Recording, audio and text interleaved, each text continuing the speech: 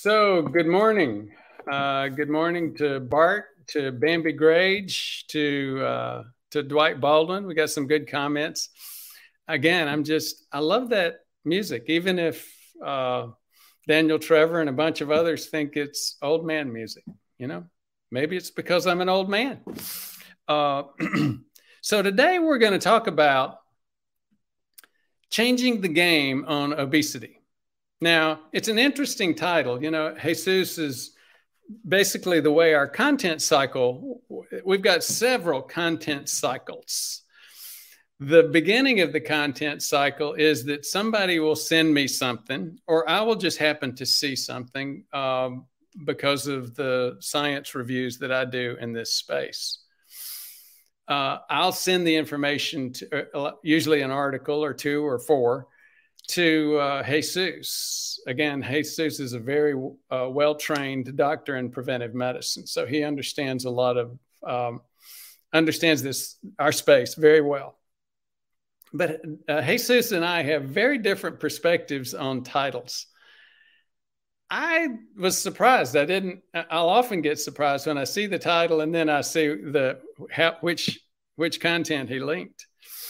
This is actually very true. It's changing I would have said something like a whole new paradigm for the mechanism of obesity. And it's something that many of you probably have already seen, probably have already heard, but maybe not. And when you look at the reach that this channel gets now all over the world, the majority of folks have not. And so it's one of the underpinnings of why we really question whether or not somebody should be eating carbs. So gave you a major clue there. And it comes from a well-known obesity researcher at one of our better known areas or dispensers of, quote, academic medicine, Harvard. It's a guy that does know his stuff at Harvard who's saying, be careful about those carbs. And we'll talk about it. So if you're new to our channel, we talk about the things that kill and disable people in the United States, in other developed countries, and in now the developing countries. Despite what's going on immediately the past year or two in the economy of the world, when you look over the past 20 to 30 years, there's been major developments, and those major developments have resulted in significant problems with health. Developing countries, which, that's an old term, developing countries, less wealthy countries are now developing a lot of the health issues that the wealthier countries have. And it's related to this issue that we'll be talking about today. Speaking of topics and Dr. Vega's perspective on a topic, or a title, and mine, a verdict on vitamin D, the VITAL study. So I would have at least put verdict in quotes because that's a very interesting study. A lot of people did see it as the verdict. It's like slamming the coffin shut on vitamin D and saying vitamin D doesn't work. The reason they would say that was because it came out from the New England Journal of Medicine. Clearly, most people think that it's the #1 journal of medicine in the world. I don't.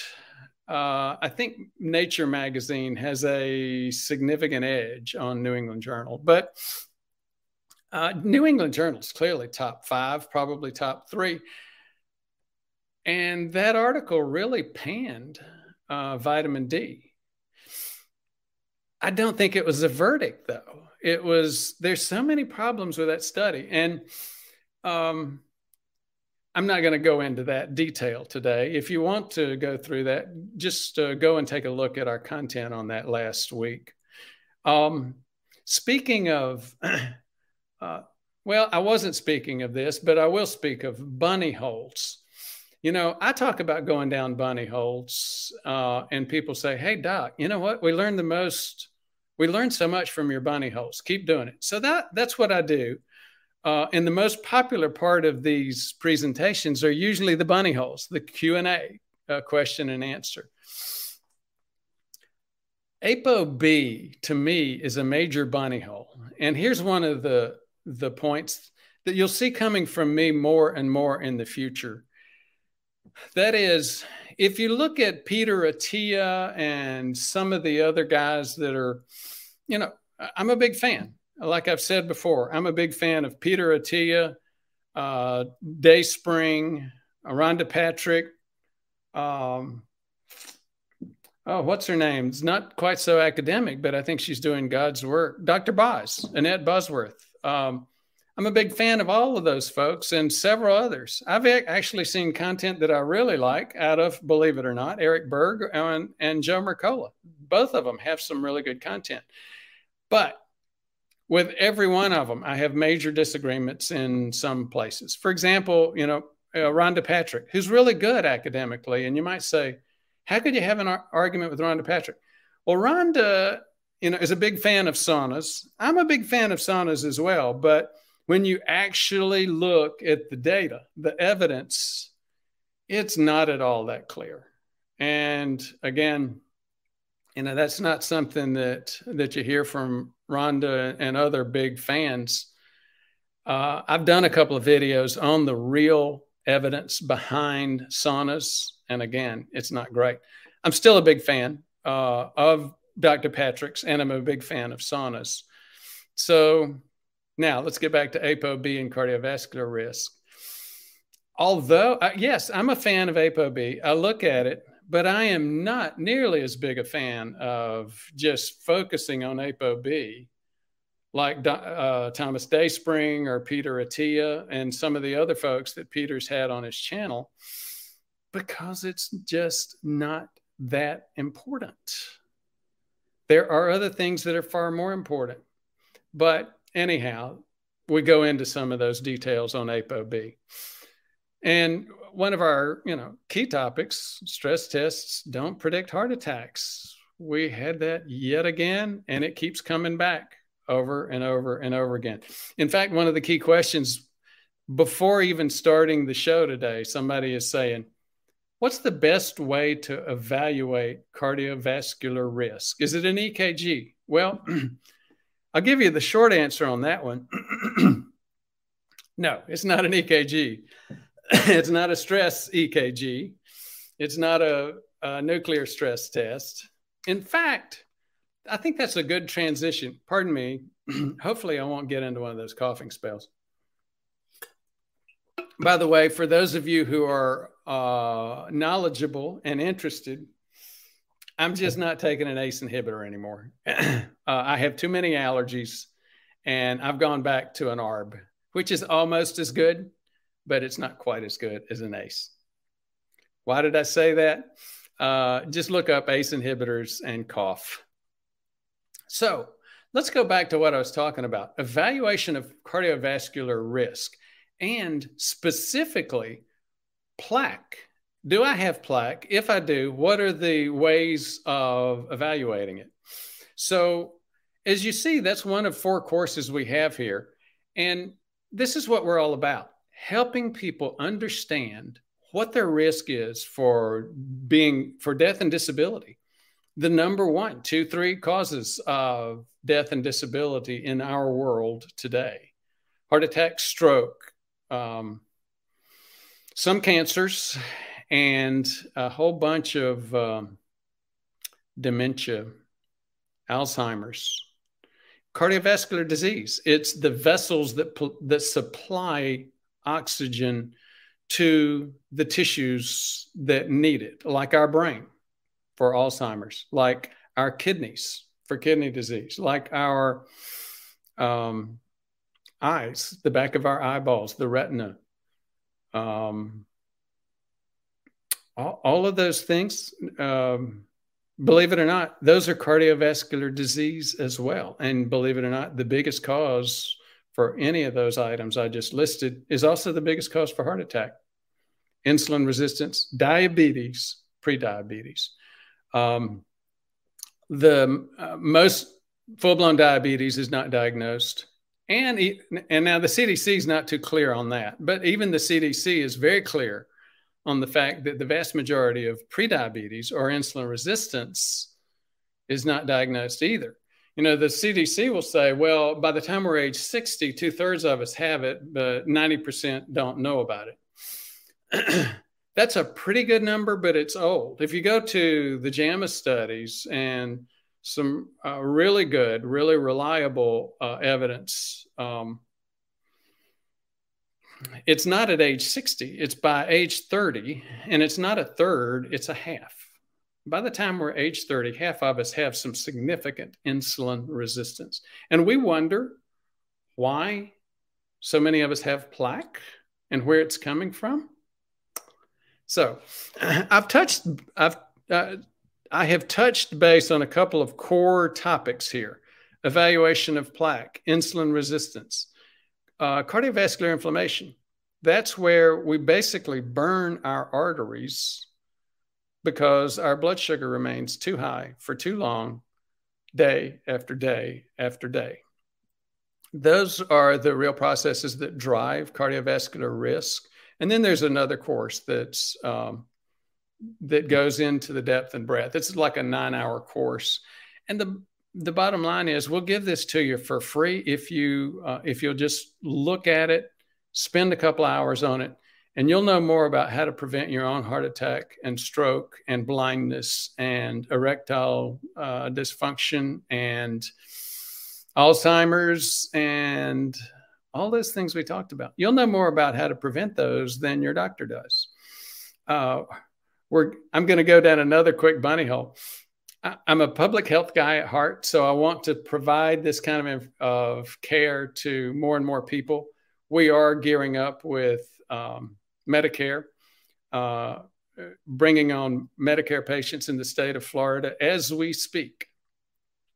And one of the things that we want to do is make this information available, make this care available, and help people prevent heart attack and stroke. I was talking with one of the patients. We were doing an AWV yesterday, and I was making sure that the pre-AWV process was going correctly. I asked him a couple of things about it, and he said, look, you know what? My primary care doctor just retired. I went to a cardiologist. I went to an internist, two internists, a family practitioner. Prevention never occurred in anybody's vocabulary except yours. So that's true. And unfortunately, I used to run the prevention program at Johns Hopkins. I trained doctors at Johns Hopkins in preventive medicine. And one of the things we looked at was the manpower situation. This was like, 20 and 30 years ago. Out of every 500 people, less than 2 went into true prevention. Now, you see a lot of people that say they do prevention on the internet. You see a lot of docs that say, well, I just do prevention as part of my cardiology, part of my family medicine. And they weren't trained in it. That's sort of like me doing orthopedics. I practice as an ER doc, and you have to do a little bit of orthopedics as an ER doc, but you should not be holding out a shingle saying, I do orthopedics. And unfortunately, that's what goes on because there's so few trained preventive docs. Your primary care doctors basically say, well, I do that. Now, the result, the result is very, very clear. My peers at Hopkins, as well as now other places like Mayo, Harvard, have all begun to show the same thing. 2/3 of the primary care providers in the United States, supposedly the best healthcare manpower group in the world, not the best health outcomes, because they don't know prevention. And 2/3 of them do not know how to diagnose insulin resistance, let alone how to manage it. So again, it's caveat emptor, buyer beware. if you're depending on your primary care doc to know what he or she needs to know to guide you into preventing disease, you need to just stop, take some time. It's a couple hours. These are 8th grade level courses, and you can get them for free. Just let us know if you need help. Speaking of our content, you can reach it on YouTube. YouTube now has YouTube was our primary and still is our primary outlet, but you can even do memberships now. The memberships actually help us get this information, life-saving information, all over the world. That's one of the reasons, the major reason that we moved our weekly show to an hour earlier, because there was a lot of demand in Asia to be able to join live. So if you can join the YouTube channel membership, that would be fantastic. We've had a lot of people joining recently. It helps us get that information out. It helps us save lives. If you're not a YouTuber kind of guy or gal and you're more into locals than Rumble, we have those now. And those are actually our fastest growing outlets. Now, again, I mentioned the major transitions that we're having, and our major focus right now is providing access to our care through Medicare. We thought the subscriptions would go away. Not at all. In fact, the subscriptions are likely to increase, and that's going to be more for people who don't have Medicare yet, don't have Medicare for one reason or another, and actually will end up working well with the Medicare programs. More to be decided and more to be described as we get there. Not going to talk about the book today. I'll save you some time on that. I'm going to talk about evidence today, and this is the last study the last slide that I developed for the show last week. The quote verdict on vitamin D. That came out in the Vital study in the New England Journal.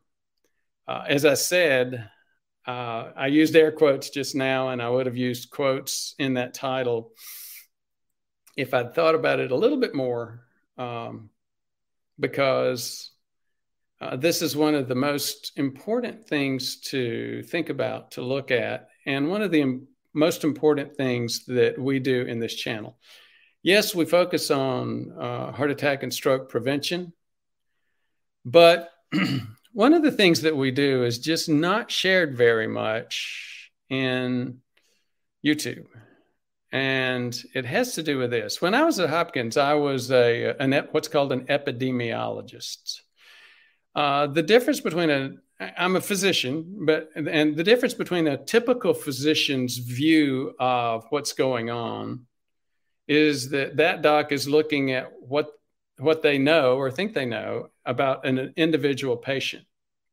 I do individual patient work because I am a physician, but as an epidemiologist, it's rooted in what you might expect, study of epidemics. In other words, it's looking at diseases as they happen in large populations. And once you start, that involves statistics, it involves probability, it involves logic, some things that you just don't find in medical school, just like you don't find discussions of diet, just like you don't find very much discussion of prevention. You also don't find information about epidemiology. So your typical doc, your typical person distributing, quote, studies on internet and YouTube doesn't realize some of the information that's presented in this study. And this study is like one of the landmarks for epidemiology. It was by a physician, epidemiologist at Stanford named John, I'm going to butcher it, Ioannidis. Obviously, it's a Greek last name. Why most published research findings are false. It is by far the most accessed article in PLOS, the Public Library of Science, ever. And it sounds like an editorial, but when you go in and you actually read it, no, it is like the anthem, the flag bearer article of the epidemiologist. And, you know, it makes a point. You hear this stuff all the time about statistics don't lie, but liars use statistics. I can tell you, one of the things that you first find when you get deeper and deeper into epidemiology is that that's wrong. Statistics do lie. How can that be? They're not, they're not humans. They're not sentient beings. Here's the issue. The vast majority of information that's put out in front of people as, quote, science or articles is based on assumptions that were not recognized by the study authors, assumptions that really make the study findings suspect. But most of the time, I can argue whether it's most of the time, but clearly, most of the time, everybody let me just go back and try to set up a better qualifier. It's clear knowledge that we all have our biases. If you think that you're a human being and you do not have a bias, this is probably not a good channel for you. You probably need to go back to square one. So when you consider the fact that every one of us has biases, now start thinking about, okay, you put these people in academic areas, you put them in a place where it's called publish or perish. So now they have to find things that the rest of the world doesn't know. Because if it's something like, oh, I have a scientific theory that that most people have two legs. Well, that's not going to get published anywhere. It's got to be something that people don't expect, but you found it out and now you're proving it. All of a sudden, you're now into high probability of bias, low probability of true hypotheses. And so what you begin to see is, yeah, the statistics actually do lie. There's a thing called Bayesian probabilities. And that's what studies really are. Bayesian means the probability of something given the bias that you approached that situation with. And most academic researchers don't even think about that.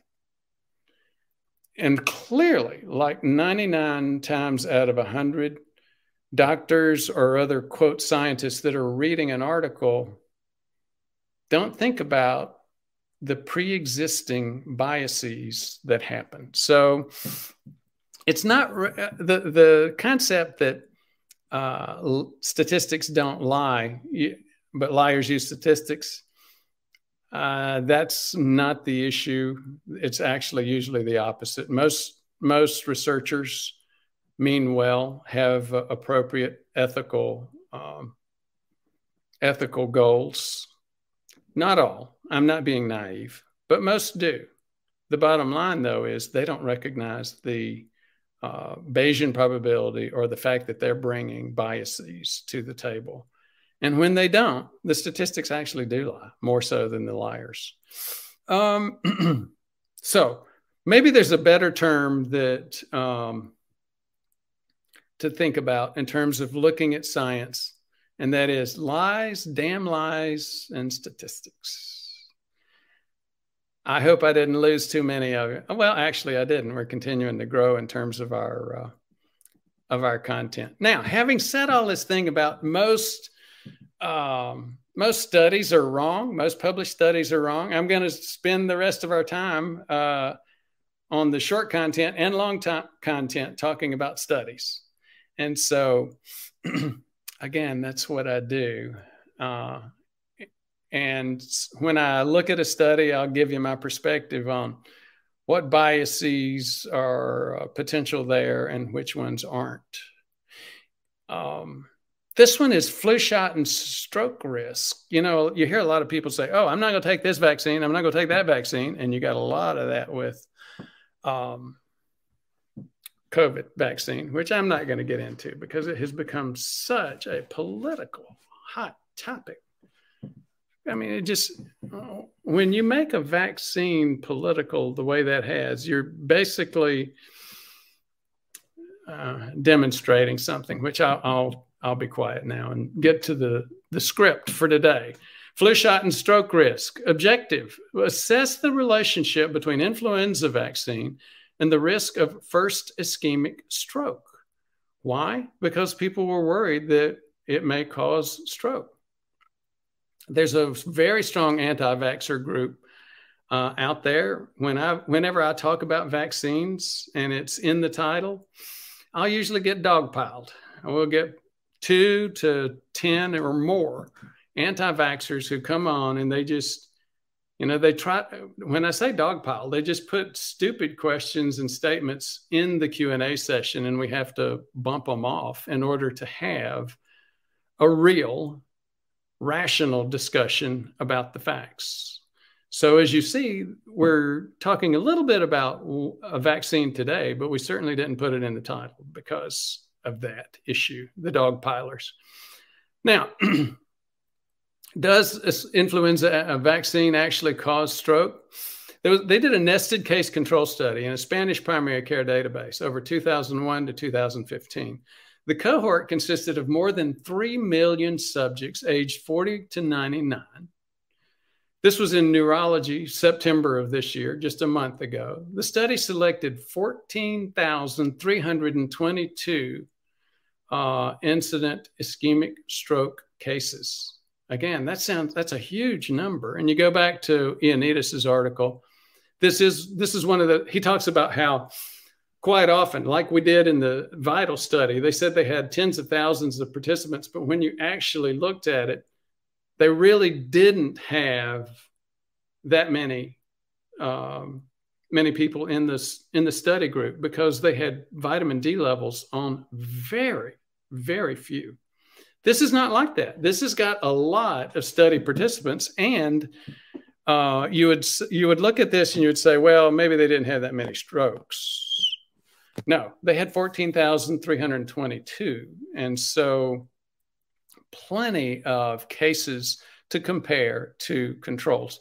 And so in a nested case control study like this, you often go back and say, we've got a lot more controls. Let's pick the cases and then do 3 to 4 times the number of controls. And that's exactly what they did, 71,610 controls. Flu shot was identified for 41% and 40.5% respectively. So that gives you a little bit of comfort that there was not some sort of selection bias going on between cases and controls. The fact that the flu shot was identified in almost the same percentage of folks coming in. If it had been very different, then you'd have to stop and say, wait a minute, there's some sort of participation bias going on that we don't understand, and you'd have to dig into that. With numbers that close, you don't have to worry about that as much. You have to worry about everything, but not that as much at this point in the study. Vaccinated subjects had higher prevalence of vascular risk disease as a background. In other words, if anything, you'd expect vaccinated people to be more likely to have a stroke because the people that got vaccinated were more likely to already have some cardiovascular risk. Now, why is that? Same thing that you saw, for example, with COVID vaccine. People 65 and older were much more likely to get vaccinated quicker and more often than younger people. I suspect that's the same issue going on here. So if you see a higher stroke rate, then you got to go back and compare those numbers. But that's not what you saw. You actually saw a lower stroke rate for people that were vaccinated, even though those same people had more risk factors for cardiovascular disease. So that study, it's a study, just like everything else. It's not perfect. And there's always a lot to question in any study. But we're humans. We have limited information. We have to make our choices. You've heard me say this before about other vaccines, which will not be named right now. Yes, there are risks on influenza vaccine, just like there are risks with other vaccines. But as for me, what am I going to do? This is yet another piece of information that I think continues to weigh the thing over to, I'm getting my flu vaccine. And guess what? I already had it. I had it a week and a half ago. And guess what else? I also had my COVID update, my booster. Is that one critical? That one's not as critical, but at least for a lot of younger people, lower risk people, but for higher risk people, I think that one's I voted with my feet. I got both of those vaccines. Now, so as I said, we're going to talk about a very, very good researcher named David Ludwig. He's at Harvard. He is an endocrinologist. He has run the obesity clinic there. So you can say, I mean, you know, there could be a political appointment or politically driven, et cetera, but I have a bunch more information, including the fact that I've read his book, Always Hungry. And it's a good book. I don't agree with everything he says in there. Somebody actually read it recently and said, Ford, I don't think it. So for example, there's one thing that I don't agree with. I'm going to give a give a plug for his book, Always Hungry, but it's qualified. One of my patients said, I read that book. I heard your plug on it, and I don't think he says what you say. And I said, what was that? And he said, well, he was talking about a Mediterranean diet. And no, I don't agree with the Mediterranean diet unless you have a Mediterranean diet where you've taken out the grain products and, the other major sources of carbs. And he should know that. But again, that's not a new book. It's fairly old, written back when people were questioning the Mediterranean diet less. I'll also say I don't really beat up on any diet, whether it comes from the Mediterranean, whether it comes from plants, whether it comes from animals, you name it. My concern is whether or not you're eating a lot of carbs. I'm not concerned about where those macros come from. And you'll see in the rest of this discussion for the long form content today why I say that and why I agree with his comment. His book and Robert Lustig's book, don't confuse the two. They're both endocrinologists. They both are working in academic centers. They are both into the insulin mechanism of obesity. They are both researchers. One's on the East Coast. One's on the left coast, UC San Francisco, and they have very similar last names. So it's easy to confuse these guys. David Ludwig is at Harvard, and he wrote Always Hungry. Robert Lustig is at UC San Francisco, I believe, and he wrote White and Deadly. What was it? Crystalline, White and Deadly about sugar.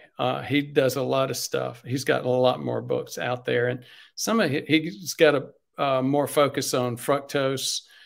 Both of them have good content. Like I said earlier, I don't agree 100% with either of them, just like I don't agree 100% with anybody.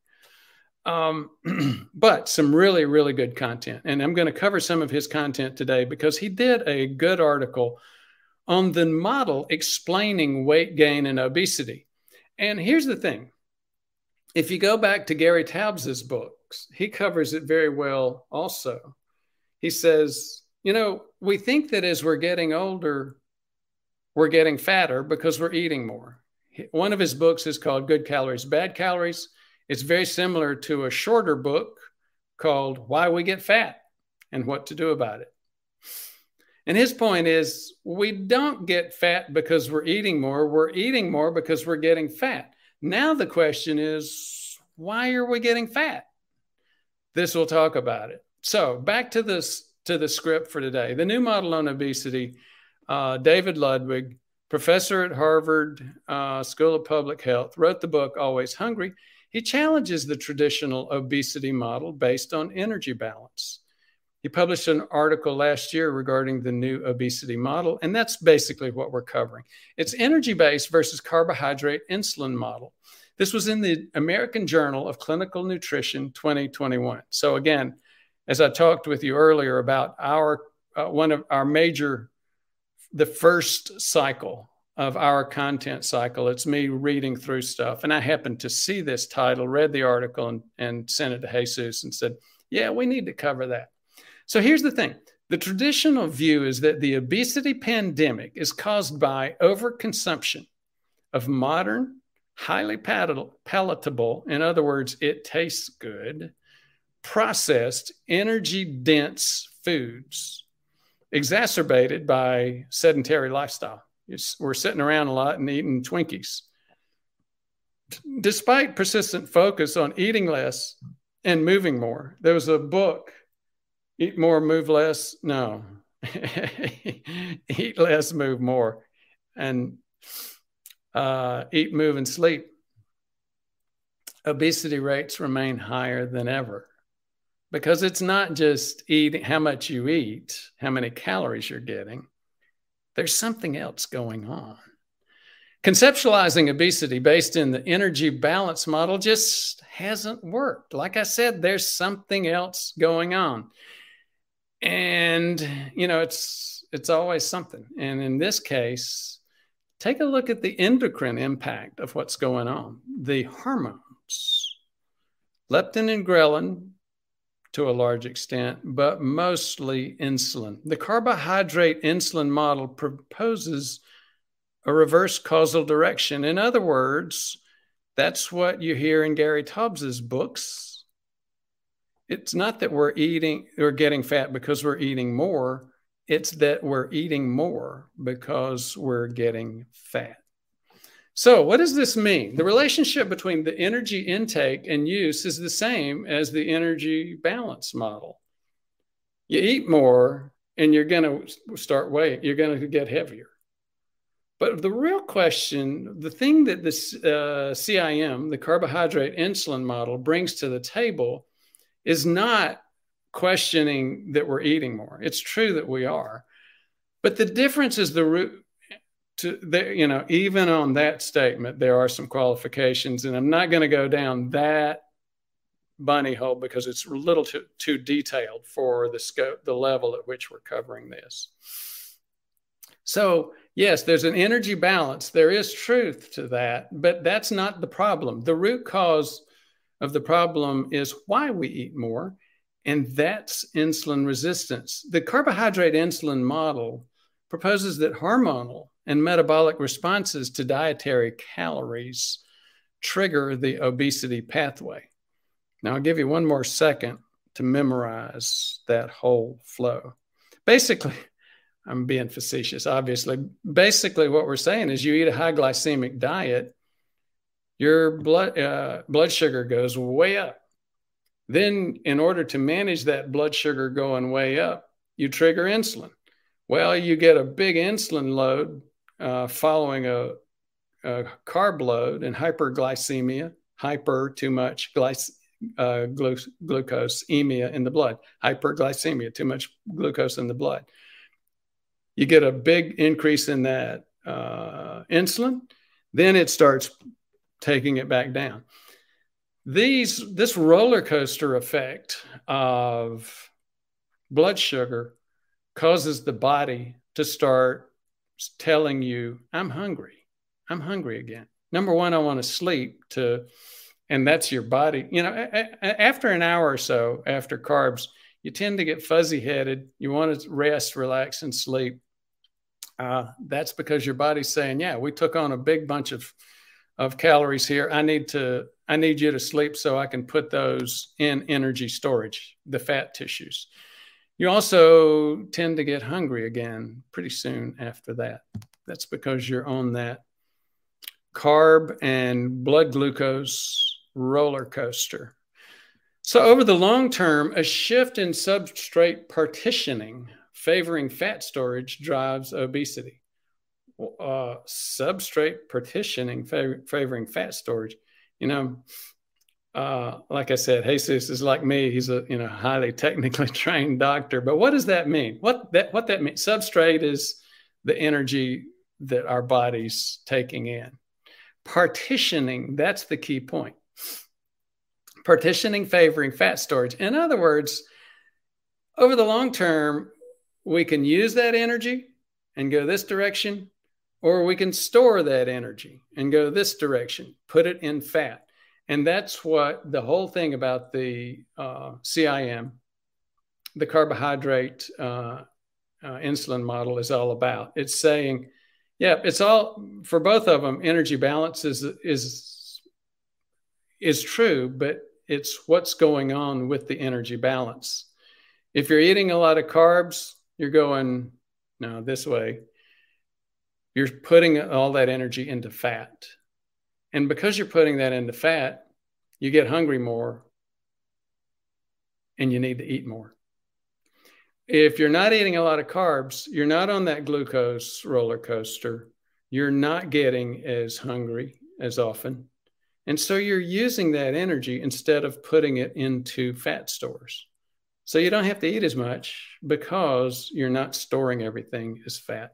So the point behind all this is fairly simple. It doesn't have to do with ApoB. And this is the biggest issue that we have worldwide in terms of our health.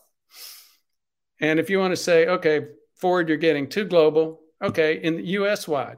Okay, Ford, maybe you're still too global. I can tell you among the patients that I see, and it's not just patients I see, walk down the street, look at a picture of people on the street in the 1930s versus now.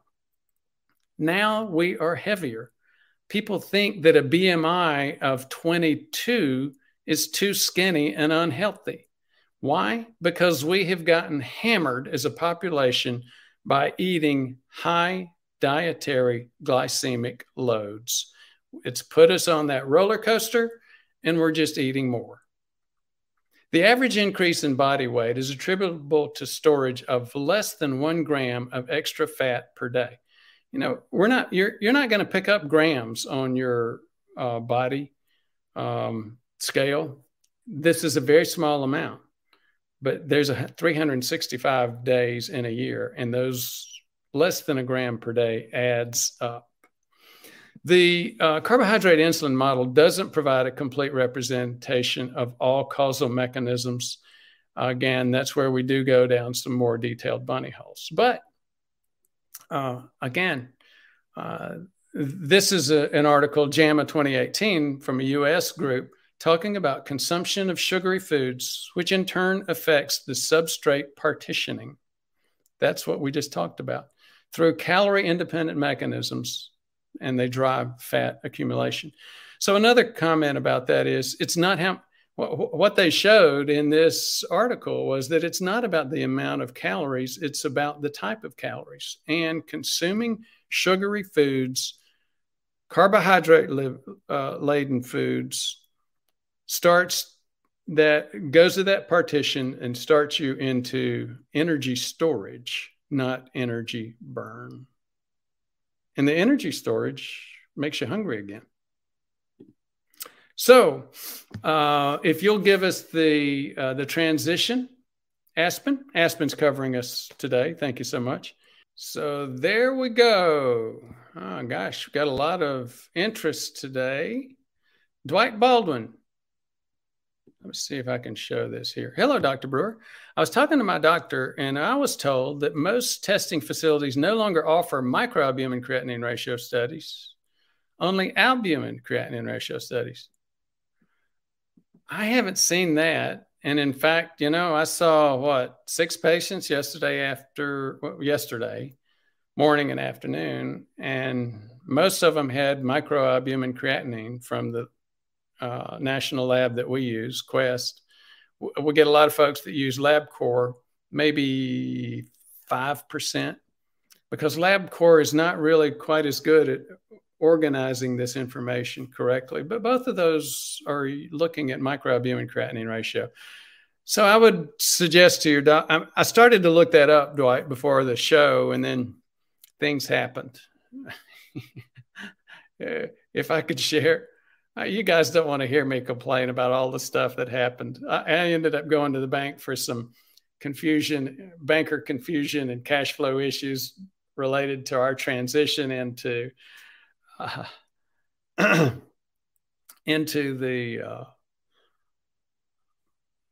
the Medicare project. And, you know, Medicare actually is going to be a strain on us financially. We'll do fine, but it's going to be sort of like that dip and, you know, some of that roller coaster business. And so I ended up getting sucked into that and didn't get a chance to do a little bit more work on that. All I can do is tell you my experience. I have not seen that, Dwight. So maybe your doc can check up a little bit deeper on his facts.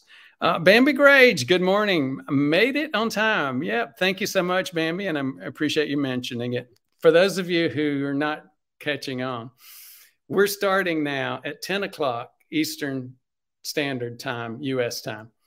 We used to start at 11. The reason we moved it up was because we had a lot of demand from Asia to be able to attend live. Okay. Now, Bambi goes, and Bambi's been off and on with us for a long time. Brought up, I think, Bambi, weren't you the one that brought up one of the original comments about K2?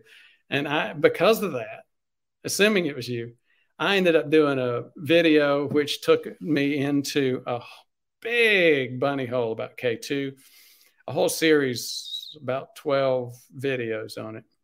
It's a little bit of a difficult, confusing picture, especially when you do what I do and actually look at the evidence.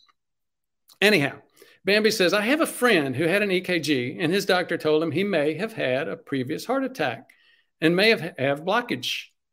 Which tests should he get next to confirm these? Let's break some of this up. Told him he may have had a previous heart attack. I'll tell you what, despite the fact that doctors know that diabetes is extremely strong as a risk factor, they tend to not understand that it's a stronger risk factor than LDL. That's one of the major assumptions, problems that you see in the physician culture these days. They're getting it. They're beginning to understand that cardiovascular inflammation is a bigger deal. But it's like, you know, they mentioned that, over 10 years ago, it was on the cover of one of the cardiology Workday magazines. And, but then even 10 years later, one of the articles came out from Paul Ridker looking at, which one was it? I mean, he's done a series of articles on cardiovascular inflammation. The Waskoff studies, the Jupiter trials, those were like 20 years ago. And more recently, he's done things like Compass. He's taken things like an orphan drug used for inflammation for juvenile arthritis. He gave it to people all over the world, and it decreased heart attack and stroke.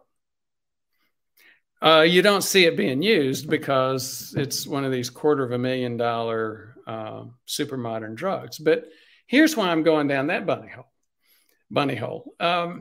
You saw cardiologists in these meetings all over the world, and they would be interviewed about it. And they say, well, you know, we've been talking about inflammation as a cause of heart attack and stroke, but this just caught us flat-footed. We knew there was something to it, but we really didn't know there was anything you could do about it.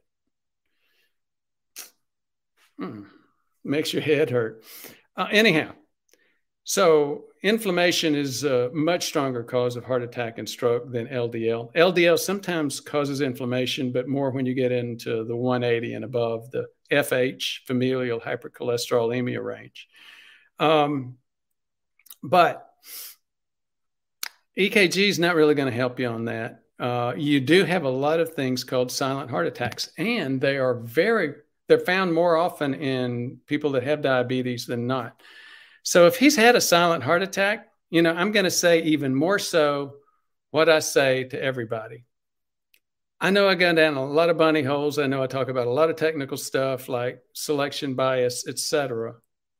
Bottom line, get your OGTT studies done, oral glucose tolerance. Even better yet, get an insulin survey, because doctors, no matter which doctor you're talking to, they all know that diabetes causes this problem. They just don't know how to diagnose diabetes. And as we just said before, 2/3 of them can't diagnose even prediabetes. And guess what? Maybe that's got something to do with the fact that 90% of people with insulin resistance, diabetes and prediabetes, don't even know. So have your patient, have your friend first get an insulin survey. Don't stop, don't pass go, go straight to an insulin survey. What tests should he get to confirm these? Don't worry about confirming those. Worry about confirming your carb metabolism first. Then you can go into plaque evaluation. And so I'm going to give you now I'm going to get out of that diatribe, that rant on, it sounds like another doctor missing diabetes, prediabetes, and even to the point where you've got a major red flag, a potential silent MI. That happens with diabetes. Big deal. And I'm worried that the doctor's missing it. And guess what? The reason I'm worried, I don't mean to badmouth the doctor and assume badly. I'm just looking at statistics. That is what happens. Most doctors are missing these things, and they're happening. And it's not that I'm angry that the doctor's missing it. I'm not angry that I worked with doctors. I supervise doctors. I know why they make mistakes. I'm worried about your friend, the patient. This is putting his life at risk, and he needs to find out what the root cause is. Very, very simple logic. Who is it? Was it Einstein that was given that is often attributed to this with this quote?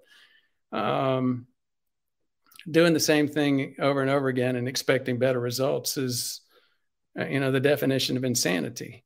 Another very famous quote, and I don't remember who's given credit for it, but if you're trying to dig yourself out of a hole, first stop digging. And that's the problem here. Don't worry quite so much about evaluating that plaque and his risk. You're going to find out more about his risk if you get him to get an insulin survey, or at least an OGTT, to see how he's metabolizing those carbs, to see if he's burning up his arteries. We know he's burning up his arteries because he's got plaque. Don't know that 100% sure, but given what you're telling me, I think the probability is probably 95% or greater that yes, he's got plaque. If he's got plaque, that means he's been through episodes of cardiovascular inflammation. If he's got cardiovascular inflammation, the most likely cause, hands down, is insulin resistance. Now, you can say, well, Ford, you're ignoring all these other causes like Lp(a), like Bob Harper had, like familial hypercholesterolemia, like other inflammatory diseases like rheumatoid arthritis. I'm not ignoring those. Cardiovascular disease is a multifactorial risk issue. Almost always people have more than just one risk factor. But the people that come in with FH, they've had that all their lives, and high LDLs all their lives. People with rheumatoid arthritis, they've had that all their lives. People with high Lp(a), they've had that all their lives. Why are they still tending to get their heart attacks after the age of 50? It's because they're becoming insulin resistant. And now the lining of the artery can't protect itself anymore from these other risk factors. Now, I said I was done with that rant a minute ago, and I kept on. So I'm done with that rant about making sure that he doesn't, looking at root cause, insulin resistance, prediabetes, diabetes. Which tests should he get to evaluate the plaque? Here's a 30-second version of that course on plaque evaluation. Hey, doc, I'm having some problems. I'm worried about risk. Why don't we get a stress test? Famous last words, literally famous last words. Go read the Tim Russert story. Read my book. It starts with the Tim Russert story. That's exactly what he said. He passed the stress test with flying colors, and then he died. from a heart attack.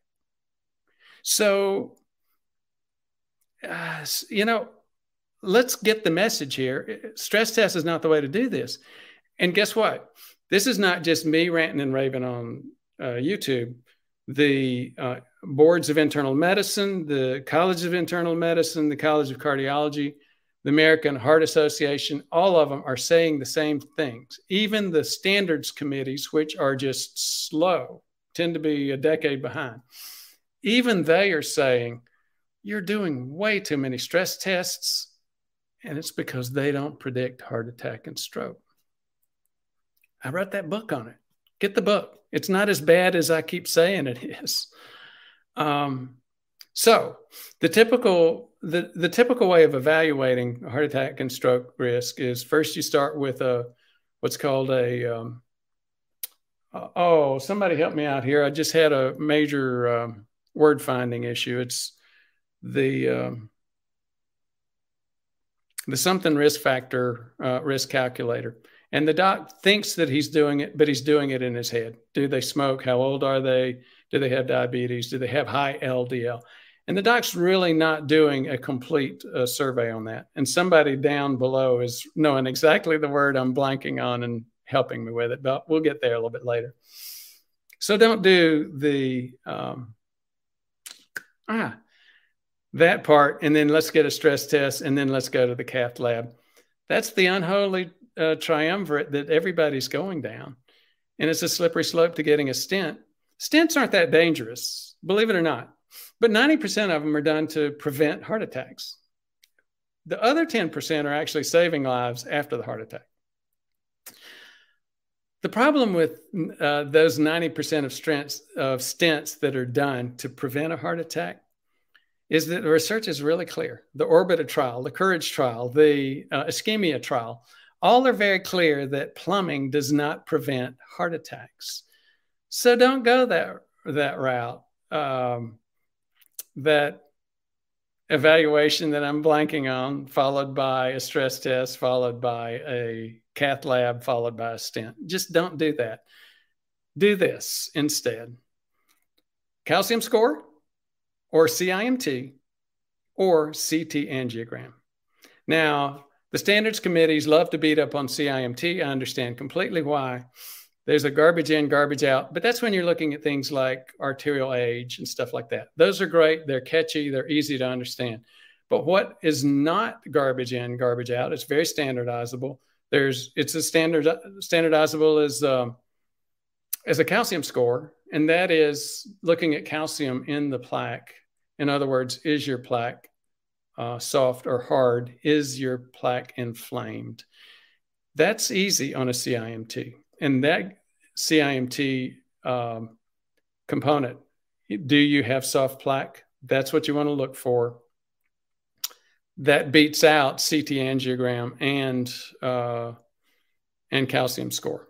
Now, calcium score, people talk about the risk associated with radiation. That's not a valid concern. Put that out of your mind.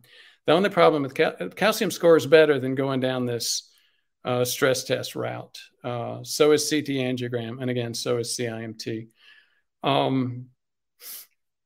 The only problem with calcium score is that it doesn't really show you soft plaque. Now, CT angiogram is still very early. The CT angiograms that have been done so far are have not been good for showing soft plaque, but they're getting there. I went off on a long tangent, went maybe really fast, and hopefully it wasn't too organized. I hope that helped, Bambi. Bart Robinson, very good morning to everyone. Good morning to you as well, Bart.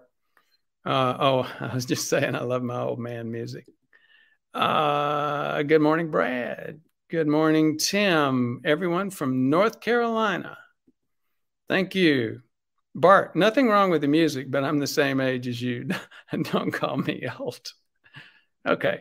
I'm a 65-year-old old man, and you're a 65-year-old young man. Desativity. Morning, Doc. Any ballpark on when you'll undertake Medicare in Georgia? Oh, Georgia is going to be the next state, Desativity. Thank you so much for asking. Dr. Vega and I were talking about that just a couple of days ago. He's ready to start expanding into Georgia, South Carolina, Alabama. It's the guys on the enrollment side. And the enrollment has to do with, we have to get enrolled in the Medicare plan, which is easy, but it's all the Medicare Advantage plans, which, you know, for Anthem, Blue Cross Blue Shield, for Aetna, for, you know, just the others. And there's 4 times those than there is for straight Medicare. If you're straight Medicare, that should be fairly quick. I hesitate to guess, but I'd say clearly within a month. So keep us posted. If your name is not in the list, Aspen, if you'll show the number, call this number, Desitivity, and get on the list. Or you can go to the website. Hey, Aspen, one thing we need to do is do a little banner where we can show people how to get to that website to register, to get on the list to register for Medicare. John Kusaba, where to get a CIMT in Southwest Florida?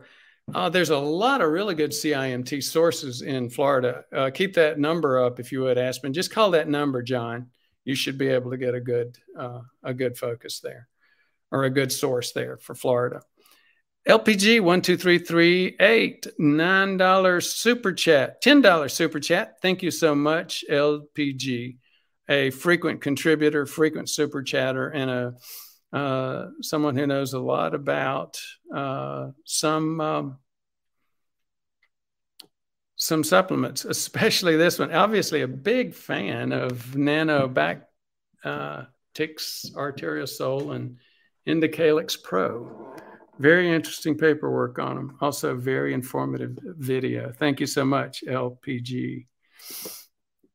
Brad, question on macros. I understand low carb, but still fuzzy on the ratio between healthy fats and proteins. Oh, you know what? Well, let me just stop right there, Brad. You are not the only person who's fuzzy on that. The evidence is fuzzy. And when you see people say they know, just shake your head and close your ears, because they don't. The evidence is just not that clear. Having said all that, it doesn't stop me from having an opinion. I've had this conversation, I had it a half dozen times over the past week. You get a few people who get going on a keto diet. They lose some of this problem with weight. They lose body fat, and that's a big, big deal. It's the most important thing that we want to do in terms of managing our health in this space, cardiovascular health. But then they start losing too much weight. And then one of the questions is, how do you maintain weight if you're on a low carb? I won't spend much time on that because not many people have it, but more and more people are getting there. Number one, the most common issue is to take a look. I haven't had anybody at a BMI of 17 that I can remember that came to me with this problem. The 2 that came this week had BMIs of 22 and 20. And the point was, everybody's telling them they're too skinny and they need to gain weight. BMI of 20 or 22 is not too skinny. When people tell you you look sick, tell them that they don't know what sick looks like. Ignore that. That's the most common issue that I'll say about this whole thing of weight loss and carbs. Why did I go here? Based on your question, because then we get into this question of, okay, so if you're lowering the glycemic index and lowering your carbs, what do you do in terms of that balance of fats and protein? Again, it's a mixed story. I tend to get more protein than most folks say. The U.S. diet has a lot more access to protein. There's a lot more focus on protein. And a lot of people would say, well, it helps manage your appetite. I personally find that that's true, at least with me. I don't know that that's true with everybody. And again, I will tell you, this is an item that's incredibly interesting to me. It doesn't mean that I know and understand all of the world's science and evidence in that space. But what I have seen, I am pretty good at that. And I do look at that. And what I have seen is that we don't know yet. Hate to tell you that. I think you need to experiment yourself to see what helps you the most. You'll hear some people say, for example, Jason Fung will say, be careful with protein because it stimulates insulin. Although true, it's not as I don't think it's as significant as Fung says. I'm a big Jason Fung fan, by the way, but I don't agree with everything he says, like that one item. How important is calorie intake? Thanks. Calorie intake at the end of the day is very important, believe it or not. The keto crowd will say it's not. Here's one of the reasons why you get that confusion. This is a 7 blind men and the elephant issue, where one's saying he's like a snake, the other one's saying like he's a palm tree, and the third one's saying he's like a wall. The one feeling the stomach is saying he's a wall. The one feeling the leg is saying he's a palm tree, and the one feeling the trunk is saying it's a snake. When you are gaining or losing weight, the number of calories that you bring in, as we talked about in these 2 calorie models, the energy balance model, or these weight management models, the energy balance model and the insulin model. Energy balance is important for both of them. But here's where the other side of that argument comes in, that debate. When somebody goes on a keto diet, you really don't care, you don't focus, and you tell them not to focus that much on the calories in the beginning. Once they get used to keto, once they get past that keto flu and all of that, calories and portion size becomes an issue. But in the very beginning, you get somebody on keto and most folks are going to lose weight, whether they're thinking they're eating a lot or not. Why is that? Because we tend to go by our body's signals. When you change your diet from standard American diet with a lot of carb, when you change your diet from 200 carbs a day down to less than 100, you're going to think you're eating a lot because your hunger signals are being turned off. Your internal hunger signals are turned off. So you're eating a lot when you're saying, I'm not really hungry. The reality is you're still not getting as many calories as you thought you were. Terry Dixon, thank you for joining. Melissa, what dose of Crestor do you recommend once someone has an MI? Still 5 or less per day. I'm seeing my cardiologist today, and I'm currently on 80 milligrams of Lipitor. But want to switch to Crestor. One of the things I would suggest, Melissa, is that you, again, go back to the very beginning, find what's causing your heart risk issue and the MI, the heart attack that you had, and you because your doc are probably thinking it's LDL. So that's why he's just hammering the heck out of your lipid, your cholesterol mechanisms with 80 milligrams of Crestor. That's not really going to fix your problem if you have undiagnosed diabetes or prediabetes, and that's really causing the issue. So get an insulin survey, please.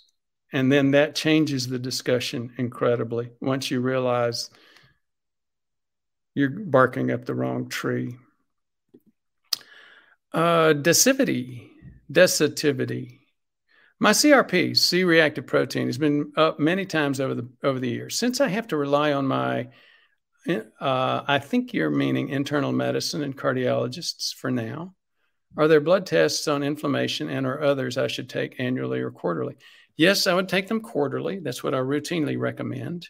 And I'm going to give you a 15 to 30 second version of our course on cardiovascular inflammation. So what I would suggest more than anything is that you get the course.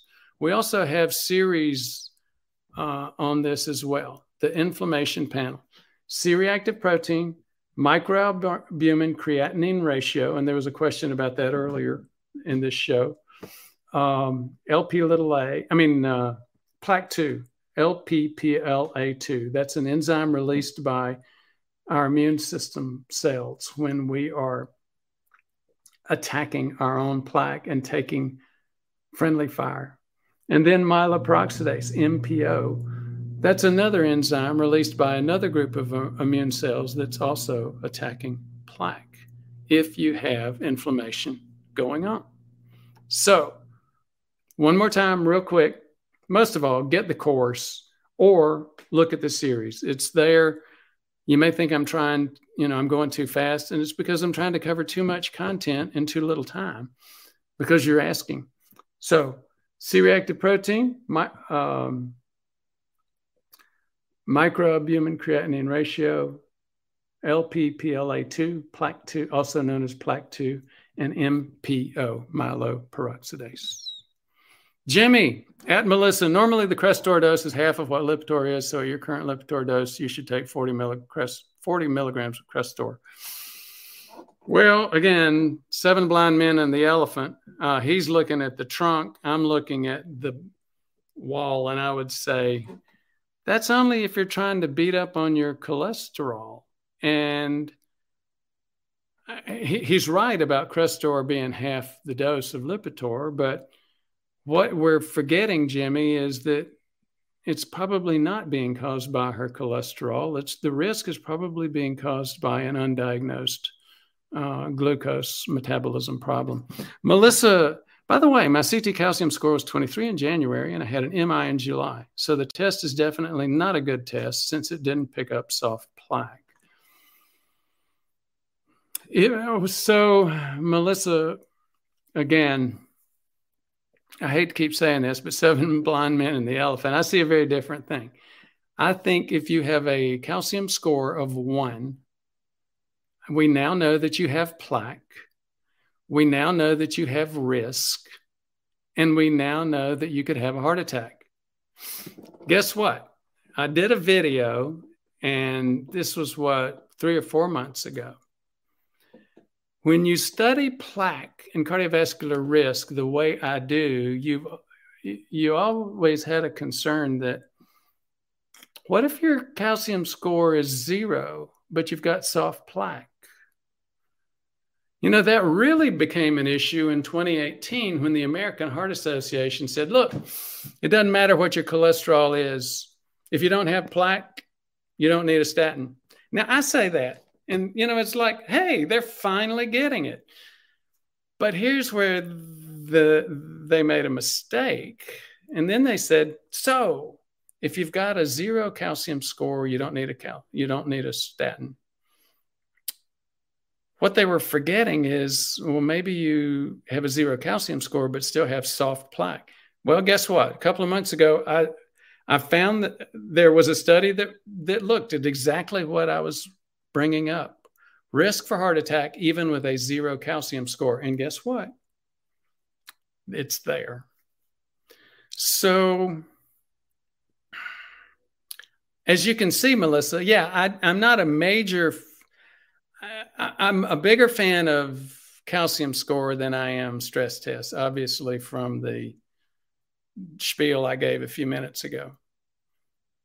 But I interpret a calcium score slightly differently from the way you do. You and I do agree on a couple of things, though. One is that it's not the best test. And number 2, it's not the best test because it doesn't show you soft plaque. You remember I was having the word finding moment problem back when I was talking about you do that calculator. What is that calculator? I can't remember. It's before you say, your doc says, well, he's a 65-year-old non-smoker, etc. Framingham. That was the word I was looking for. So thank you for your patience with me as I stumble around my words. Brendan Lenane wondered what your thoughts were on the problematic effects of high oxalate foods, such as kale, spinach, and almonds on cardiac health, especially regarding plaque. Is coronary plaque calcium oxalate? So I want coronary plaque to become calcified. When it becomes calcified, that's a good thing because it's stable at that point. Thank you, Aspen, for showing that Prevention Myths book. Go back and read that book. Now, Brendan, the other question is, well, you got oxalates in kale, spinach, and almonds. I'll tell you what, I understand your point, and I think, and I get the point that there may be some risk, but it's sort of like saying, well, there's risks to walking down the sidewalk because a driver could jump over into the sidewalk and run you over. So what do you think about that risk? Meanwhile, you've got people that are driving down the highway at 110 miles an hour and don't have a speedometer, and they're looking at their cell phone and they've had drinks. I am far more concerned about the major risk associated with driving too fast, under the influence, looking at your cell phone. Now, what the heck am I talking about? I'm talking about what you're talking about here. Eating kale and spinach and almonds are analogous to walking down the sidewalk. Yes, there's some risk, but the risk is minimal compared to what I usually see the vast majority of the population who's continuing to follow their misdirected primary care practitioner in terms of looking at LDL only and not getting an insulin survey. So that's the concern. I would say, please, on a population-wide basis, that may be a risk, but on that population-wide basis, it's very minimal compared to the problem with people not knowing how they metabolize carbs. Sam Mirzakhanian. Dr. Brewer, I learned a lot from you, and I am thankful for all your information you provided. God bless you. Thank you so much, Sam. I do appreciate that acknowledgement. It's a very fulfilling, gratifying work. Very happy with it. LPG 123, $10. Dr. Brewer, what are your thoughts on JOOVV red light therapy panels and their ability to increase the number of mitochondria and boost their function in the cell? LPG, you're good at coming up with some things that I haven't seen or studied. I haven't studied red light therapy yet in terms of its impact on mitochondria. Desitivity. Doc, what's your opinion on galectin control as Dr. Isaac Elias promotes? And what about taking citrus pectin? I read a little bit about galectins for a while. And again, I would give 1,000 galectin studies for just one insulin survey. Again, you both have brought up items that I haven't studied much or haven't studied much and or recently. And part of the reason is when I've looked at them before, I just did not get a whole lot of urgency that this is killing people on a mass basis, like glucose problems, carb metabolism problems is doing. It is the number one killer. It's the Jack the Ripper in our population, and it's killing so many people. There's not even stories about it anymore. We just accept people to get killed by this. Mutant RAF is about 50-50, male or female, unless you are woke. Okay, here we go into totally unrelated political stuff. Thank you, Mutant, but not interested. Brad, $20. My healthcare team, thank you, Brad, by the way. My healthcare team consists of several doctors on the internet and my primary care doctor. But you have the number influence on my approach to treatment. Been with you from the old days of holding up a piece of paper. So thank you very much. Thanks for the comment. And here's the way, as you can tell, I'm not technically very good. I didn't really even know how to do PowerPoint when I started. And so I'd just print something out and then I'd hold a picture in front of the thing and point at it and talk about it. But the content, it was good and people received it very well. And here we are, just 4 or 5 years later, 120,000 subscribers and having a lot of fun and saving a lot of lives. Thank you so much, Brad. I appreciate the comment. If you're in the U.S. and eligible for Medicare at some point, tell us which state you are and see if we can get geared up with you. Jimmy, my triglycerides dropped from 120 milligrams in August to 55 in late September. Congratulations. That is a very good development. The only thing different I did during that time was change my brands of fish oil and probiotics. Was it the fish oil? Possibility. I won't say no, but I'd be very surprised. I'm very skeptical, and that would just be weird. Now, I mean, let me back off. Maybe that wouldn't be that weird. You know, you do get significant improvement in triglycerides, and it is associated with fish oil. You know, Amarin is the group that's making a ton of money now off of what is it? And I remembered Amarin. Now I can't remember. Oh, wait a minute. It is something vast. It's a mashup of omega-3 and Vask. Elevasc, no. Somebody remind me what Amarin makes. They're making a ton of money, and they're doing well. And basically what they're looking at is a type of fish oil, an omega-3 oil, and EPA. So EPA, Epivask, something like that. That's their new drug, and it's a pharmaceutical grade EPA, omega-3, and it gets rid of the other omega-3 oils, because their opinion is that the other omega-3 oils actually compete with the EPA. So I'll take that back. That's not as goofy or not as unusual as I might think. Here's part of my problem.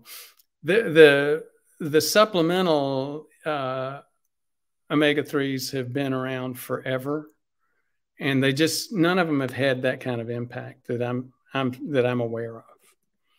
Bart Robinson, Jimmy, may I ask what brand of fish oil, please? Yes, that's a good question. Vasipa. I had the names wrong. Yes, it does have EPA and it does have Vask in it. And I kept trying to fit EPA Vask. It's not EPA Vask, it's Vask EPA, Vasipa. And Vasipa is doing a very good job, by the way. I'm not plugging that any more than I would plug GLP-1s or SGLT2s. You know, when something works, it works. Jimmy, Designs for Health, Omega Avail Synergy, Omega Complex for adults. You know, Jimmy, I'm sort of like Bart. I think, maybe I should try that. Omega-3, 6, 7, 9, fatty acids from borage and macadamia oil. I don't know, what's borage? Triglyceride fish oil with DHA and EPA, 180 soft gels.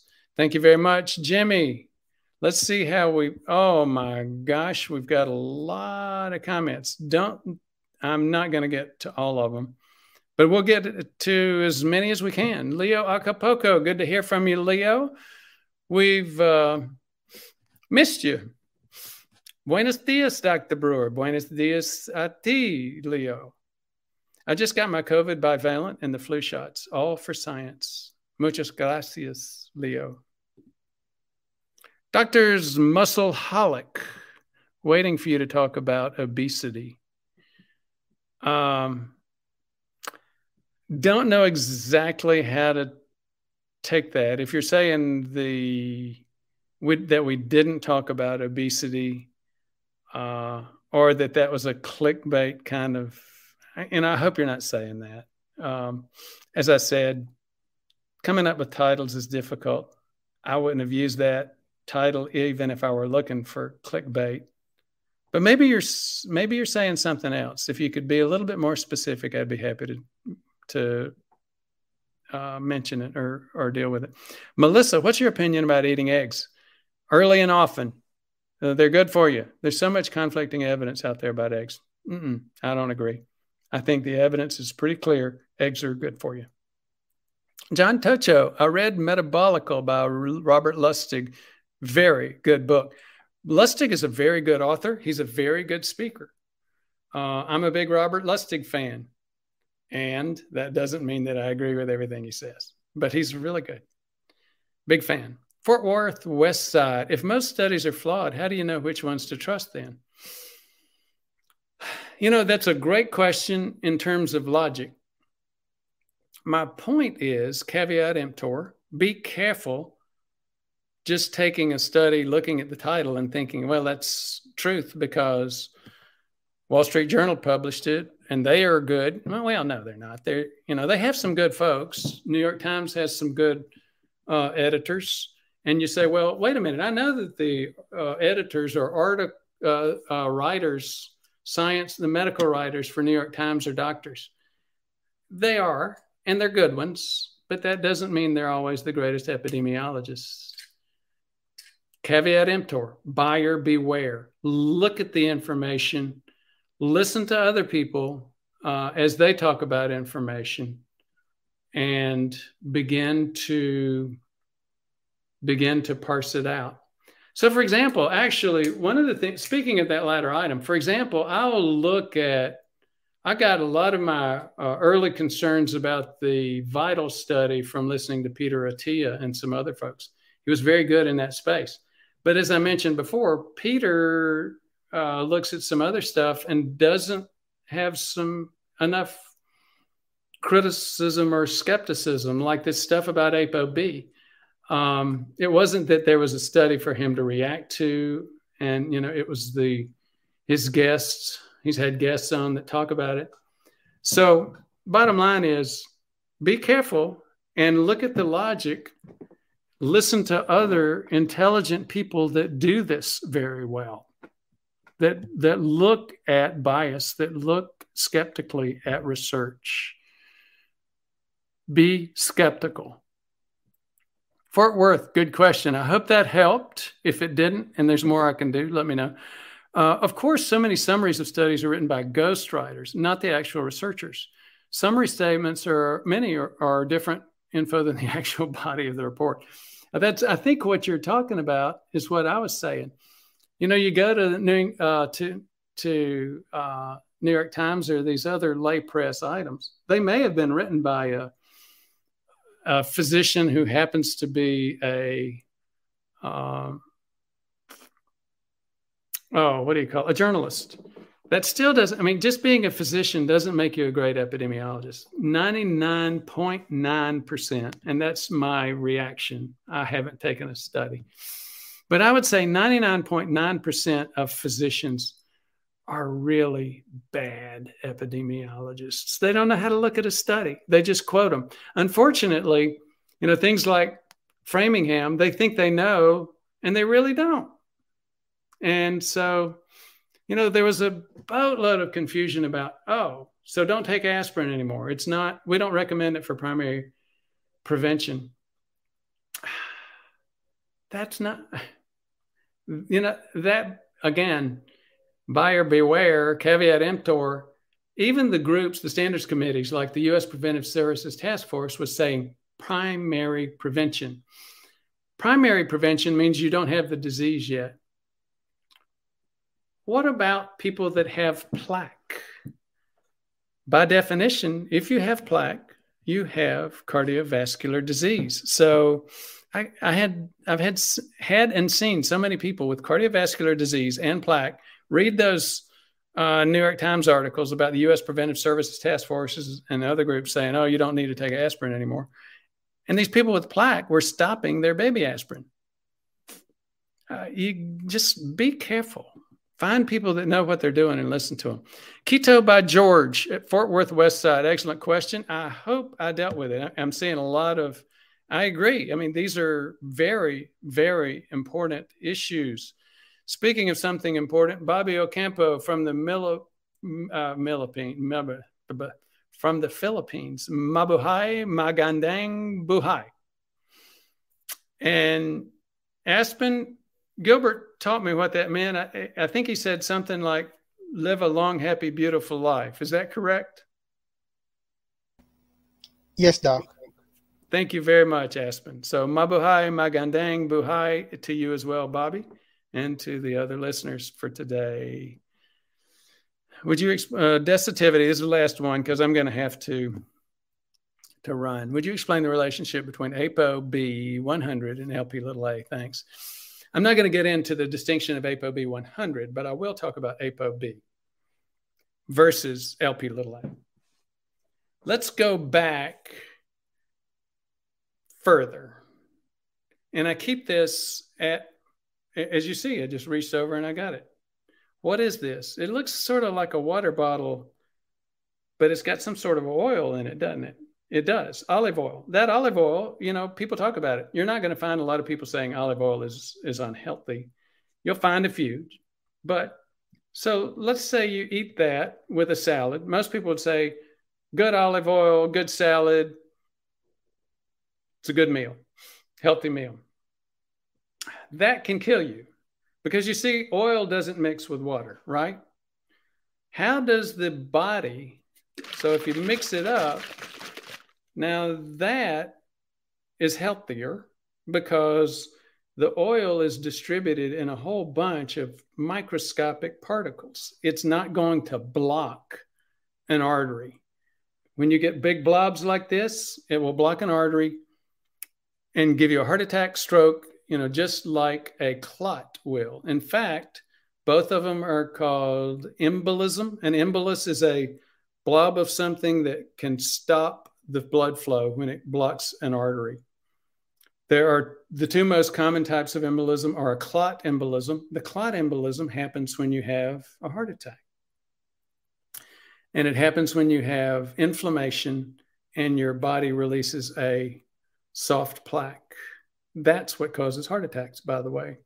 There's another type of embolism, and it happens mostly during surgery and especially after major trauma. For example, if somebody's in a car wreck and they break both femurs, you know, the pelvis, what happens is that the blobs of fat in the bone marrow get released and they'll go out like that and block off arteries. That's why people end up, you know, with multiple broken bones, end up in the ICU and having major tissue damage.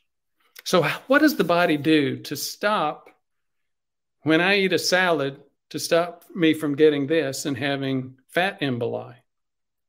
It forms proteins.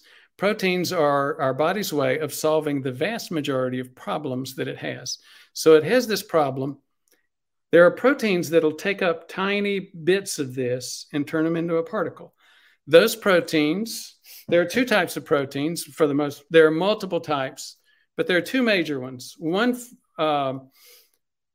pulls in a lot of fat, and therefore there's a lot of fat, not as much protein, so it's lower density, it floats more, and it's called low density lipoprotein. You might remember it from its acronym, LDL. Used to be thought of as, quote, bad cholesterol. The other major kind is HDL. It holds less fat, and it has, therefore, more protein, less fat, higher density lipoprotein, HDL. Now, if you're saying, what's this got to do with this question? I'm getting there. I'm almost there. Just be patient with me as we go through the bunny hole. ApoB is the protein that forms LDL. ApoA1 is the protein. the protein that forms LDL, IDL, the remnant cholesterols, and the other LDL particles, lipoprotein particles. So now we have described what ApoB is. What's LP(a)? LP(a) is ApoB with some genetically driven variations.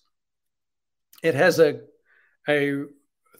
repeat amino acid that forms what we call the Kringle repeats. People used to think, well, maybe that's a hook that causes this extra risk of heart attack that you get with LP(a). Others would say, no, it's not that Kringle repeat hook causing the problem. It is the fact that it just tends to bring in more small, dense, oxidized LDL or cholesterol. The bottom line is we don't know yet. I tend to lean a little bit towards the latter, but the evidence, again, is not there. And if you see somebody at this point in time telling you that it is, be skeptical. Be very, very skeptical. I didn't even get into the questions of, you know what, maybe these are all biomarkers, LDL, HDL, and even Lp(a), and maybe they're actually helping respond to other risk factors, other sources of inflammation. There's a lot to be said for that one, that theory, but that would take a lot more time than I have today. Thank you so much for joining. If we were unable to get to your comment, you just got to get those comments in earlier. We've only got so much time when we do the Q&A. Thank you again, and we'll see you next week. Thank you for listening. For more information, please visit our website at prevmedhealth.com. To learn more, watch our videos on YouTube at Ford Brewer, MD, MPH. Thank you very much for your interest.